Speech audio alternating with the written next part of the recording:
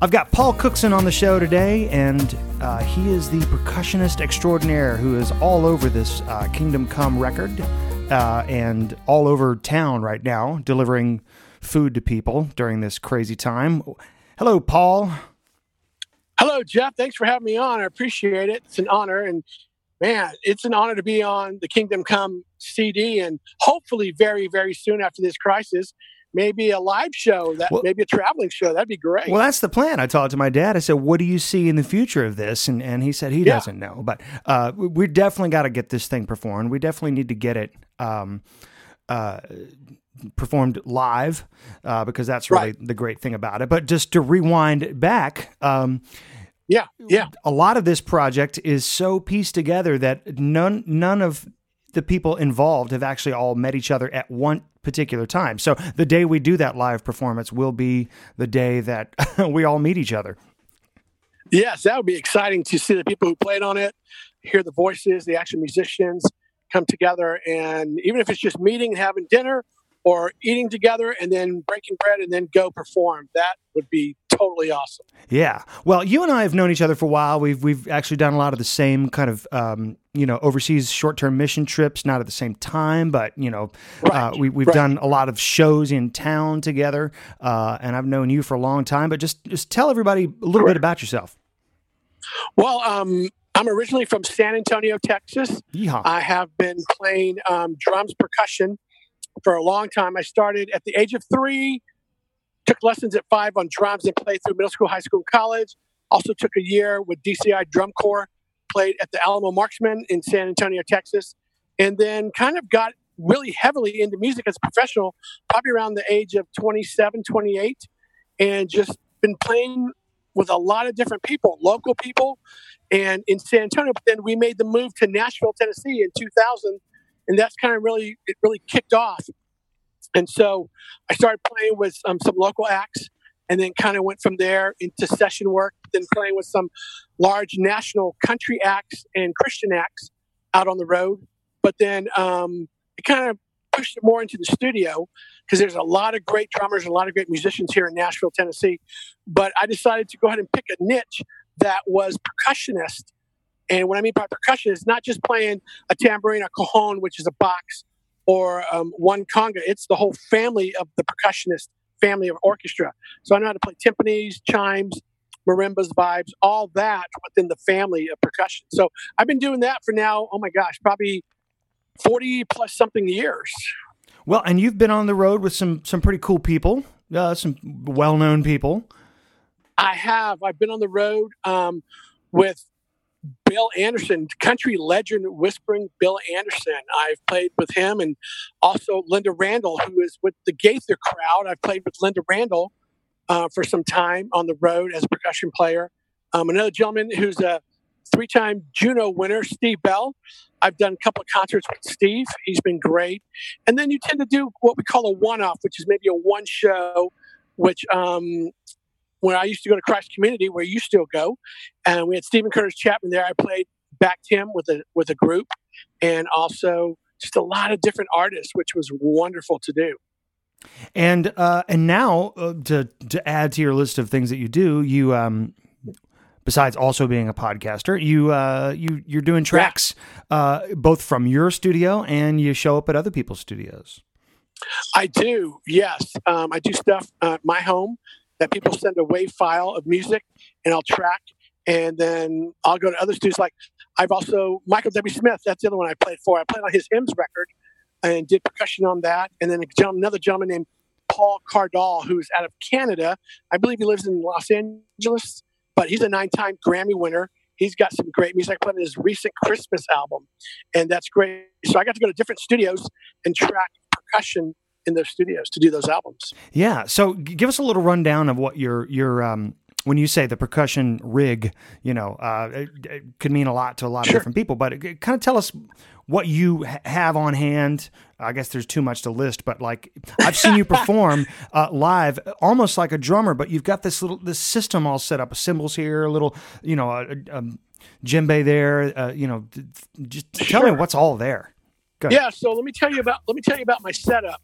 It depends. Usually I can go as small as just a djembe and a shaker, which is really small and like one mic, or I can do a large setup. It just depends on the genre and the artist that I'm playing for. But usually my setup can be 13 feet by maybe 10, 13 feet, give or take what I'm taking and how much space I'm given. So that setup would consist of, man, I'd have different types of djembes, different sizes in djembes. I would also have different cymbals, from splashes to regular crash and big China boys, to even an inverted bass drum that I use, along with some snare drums and a lot of hand toys. So we have shakers, we have bells, we have different wood blocks that I use. And I also make some of the stuff myself. So I'll take vitamin bottles and put rice and beans in it, and it gives me a different texture of shaking. And then I have a soft shaker, loud shaker, and so on. But usually it consists of different drums. I even bring sometimes some toms from my drum kit and add them in to that. And again, it all depends what I'm doing. So basically my setup can be very large or scaled down to very small. Well, so that's my setup. Yeah, and what was cool about what we did is that mostly we did it over at my studio. So you showed up with a bunch of stuff in the back of your truck, and I said, "What do you got?" And you bring it in, we set it up, and we did some stuff, and then, hey, something else. And then you'd go out there, and it's like you're like this old tinker coming back. Hey, how about this weird cymbal? We'd set that up there, which was cool because I only had a few songs on the album that were drum kit related. And then then there was quite a few songs that were just bluegrass ensemble, which really technically don't need a lot of percussion. But I had a lot of country songs, and some of them, there was a number where you played snare on your legs with brushes. And it sounded like a brush snare kit, but it was not like we didn't actually want to do a snare because I think either we tried it or we just thought it's too much. What you did right there on that one particular number. It's amazing how much wisdom pours from just one humankind. What a man, what a pal, what a guy. With the brushes on your legs, I think is like one of your little signature bits, right? It is. I've used that in a couple of other songs where I've used it's called a broom brush. It looks like a broom. I've used a broom brush on my leg, and even on the Paul Cardall album, I use that as well. I also use a metal brush, or I've got a nylon brush that can play on my jeans or my top of my legs, and you can use your hands as well. So you get different sounds that you really couldn't find and say, let me go find that instrument, or maybe someone sells that. A lot of times they don't. A lot of times percussionists, we find things that make that sound, or we make it up on the spot. Now, I was cutting an album. This is probably about 10, 15 years ago. I went to a studio, cut an album, and then I left. And then I got a phone call, said, "Hey, Paul, can you come in and listen to this one song?" I said, "Sure." So long story short, I go in, I listen to it, and the guy goes, "Can you play something on this?" I go, "I didn't bring anything with me. You just wanted me to come listen." He's like, "Well, can you use something around here?" I go, "Hey, do you have an acoustic guitar?" He goes, "Yeah, but it's got strings on it." I go, "That's okay." So what I did is I flipped the guitar over, put the strings on my actual lap. So I had it flipped over, and I had the body of the guitar facing up. All right. So then you've got the hole between my legs that's facing down, and I'm got the body on top. So they put a mic there, and then they put a mic under the hole. And I actually played that guitar body as a cajon, like a djembe, a wooden box is the way I played it, and it's on the album. A gentleman named Sharif Iman, and the name is called, I think it's called "Old Man in the Rain" or "In the Rain," and it was a piano, bass, and that body of guitar I used on the spot to play the song, tracked it, and they kept it. It's amazing. And that's a great part about just doing a recording is that people can't see the crazy stuff that you're doing. I mean, you and I there's a gospel number where there's, what sounds like, 30, 40 people singing, and we needed clapping. I didn't record them clapping. So we sat and overdubbed, I don't know how many times, just you and me clapping. And then one thing I can't understand how you do it. I've never understood how people do this finger snaps. I can get about maybe 2 bars into finger snapping, but you did an entire 2 takes of a 3-minute song finger snapping, and it was great.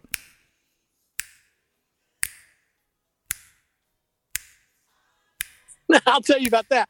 That goes back to that came into play. I was at another studio in Franklin, Tennessee, and I was recording an international song, just one song. They brought me in for one song, and the guy goes, "Can you snap?" And I said, "Yeah." He goes, "I can snap and just cut and paste it," which means you record the snap for maybe 2 bars.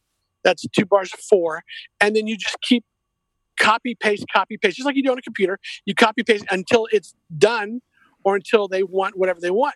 But I told the guy, I think I can do it all the way through. And he goes, "Seriously?" And I said, "Yeah." So I kind of ran through a couple times and snapped the fingers, snap, and just kept going. And he was like, "Man, that is awesome. I don't need it every quarter. I just need it like every 2 bars. You just need to snap. And I was like, "That's no problem." I did it for 2 minutes and 60 seconds. And so I thought, man, I guess I can snap. So when I got to you and you said, "Zach, not a problem. I've snapped before." You must not have arthritis, because I can't snap like that. And also there's a tone, like when I snap it just sounds dead, but that right. Pops. It almost doesn't sound like finger snapping. And I know this is kind of crazy to even spend 20 minutes talking about finger snapping, but I think it's awesome because because it serves the function of keeping the backbeat or whatever part of the beat that you want to accentuate without having everything be that same old instrument again. There's the snare for the beat, or there's that. We used just I believe it was just a djembe as a full kit. Yeah. I don't even, you may have had a foot here and holding something with your mouth. I don't know. It was kind of like Dick Van Dyke. You were just playing all this stuff all at once. And that's a great thing too, is that I think we tried to keep it simple where it wasn't like massive amounts of kitchen sink kind of stuff. We wanted to sort of kind of get the feel, because we could have spent all day overdubbing cymbals and shakers and stuff. And I think each song that we did, we tried to use a different device. So where you've got like the djembe on this particular tune, we could have done that exact setup for all the other tunes, but we did a cajon for this thing. We did the legs, with the brush brooms. Right. And that is, also great for people who are wanting to come up with when you're writing a song.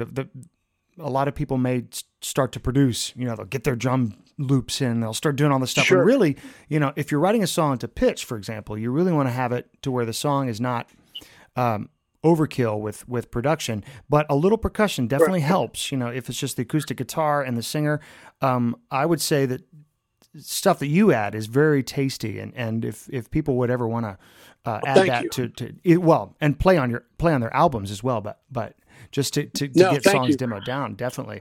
Now, you're also No, go ahead. Oh, well, I was going to say with Kingdom Come, the challenge for me was that the challenge you gave me was a great challenge, because there are a couple of instruments I haven't played in like maybe 15 to 18 years. And that was the spoons and the harp jaw. Oh, yeah. Or the jaw harp. And so those two things I hadn't played in a while and I haven't found them. And I was like, oh my gosh, I don't even carry those with me most of the time because they're never asked to be used. So the challenge to come up with different instruments of the percussive family for this album was amazing and a great challenge for me. And I loved it because I love a challenge, because sometimes you can go in the studio and do the same thing over and over. You could run the shaker, then you can run the tambourine on 2 and 4, then you can run a couple of cymbal rolls, and then you can maybe do a cajon or whatever it is, and then you're done. And that song, then you go to the next one. It's pretty much the same thing. But for Kingdom Come, that CD, the challenge was every song was different, and every song had a meaning to the lyrics and written for the scripture, which was amazing. And to have a percussionist come in, or even the musicians to come in and say, oh, this is a great challenge, because it's not like the everyday record that's recorded. Well, and because it was one at a time. It was just you and me. And then the other day it was me and Glenn Duncan. Or then the next day it was me and Chad Jeffers. It was never, hardly ever a moment where there was more than me, the producer, and the one person I was recording. The only time that it was different was when I had the gospel choir singers come in, and that was, little over half a dozen people in there.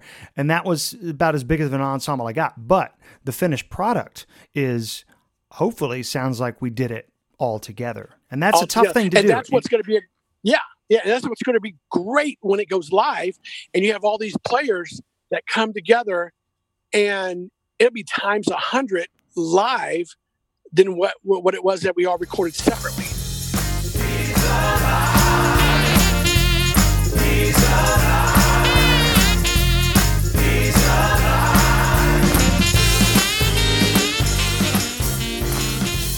Well, tell us about what else you got going on. I know you've got, you're always recording, you're always playing out, but you also got a podcast. I do. I have a podcast called The Bewildered Men. Me and another gentleman who is a father as well, a Christian man. His name's Randy Clem. And we all have girls. He's got 2 girls. I've got 1. And Randy and I have been doing this podcast for about 2 years, getting ready to go 2.5 years. And it's like 2 dads who would sit around a fire pit outside, drinking sweet tea or beer or whatever we do, and just talk about life. And Randy is more the kind of the smart rear, I would say, of he and I. But we have different opinions and different thoughts, but we also gel when it comes to other topics. It's food, family, faith, fun, conspiracy theories, stuff that's happened to us or our families. We talk about on the show. But no, thanks for bringing that up. I appreciate it. Well, yeah. And where is that? What's the URL there? It is www.thebewilderedmen.com. And how can people find you, Paul, to get some recording with you? Oh, they can find me. I'm on Instagram under Jimbe300. That's DJEMBE 300.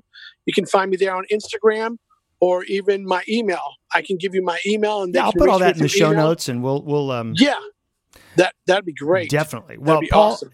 I know you got food to deliver for people, and that's a blessing, and I appreciate you taking the time. Paul's sitting in his car right now doing this interview, so it's very awesome of you. And thank you for asking. I'm in the garage because I can't even make it over to my actual studio. So this is how life is. And so, well, thank you not only for taking the time to talk, but being on the project. Of course, we're going to be doing some other things in the future. We've been talking about. And I think that's a great part about technology these days is if we can't be there in the same room, we could still be there musically somehow.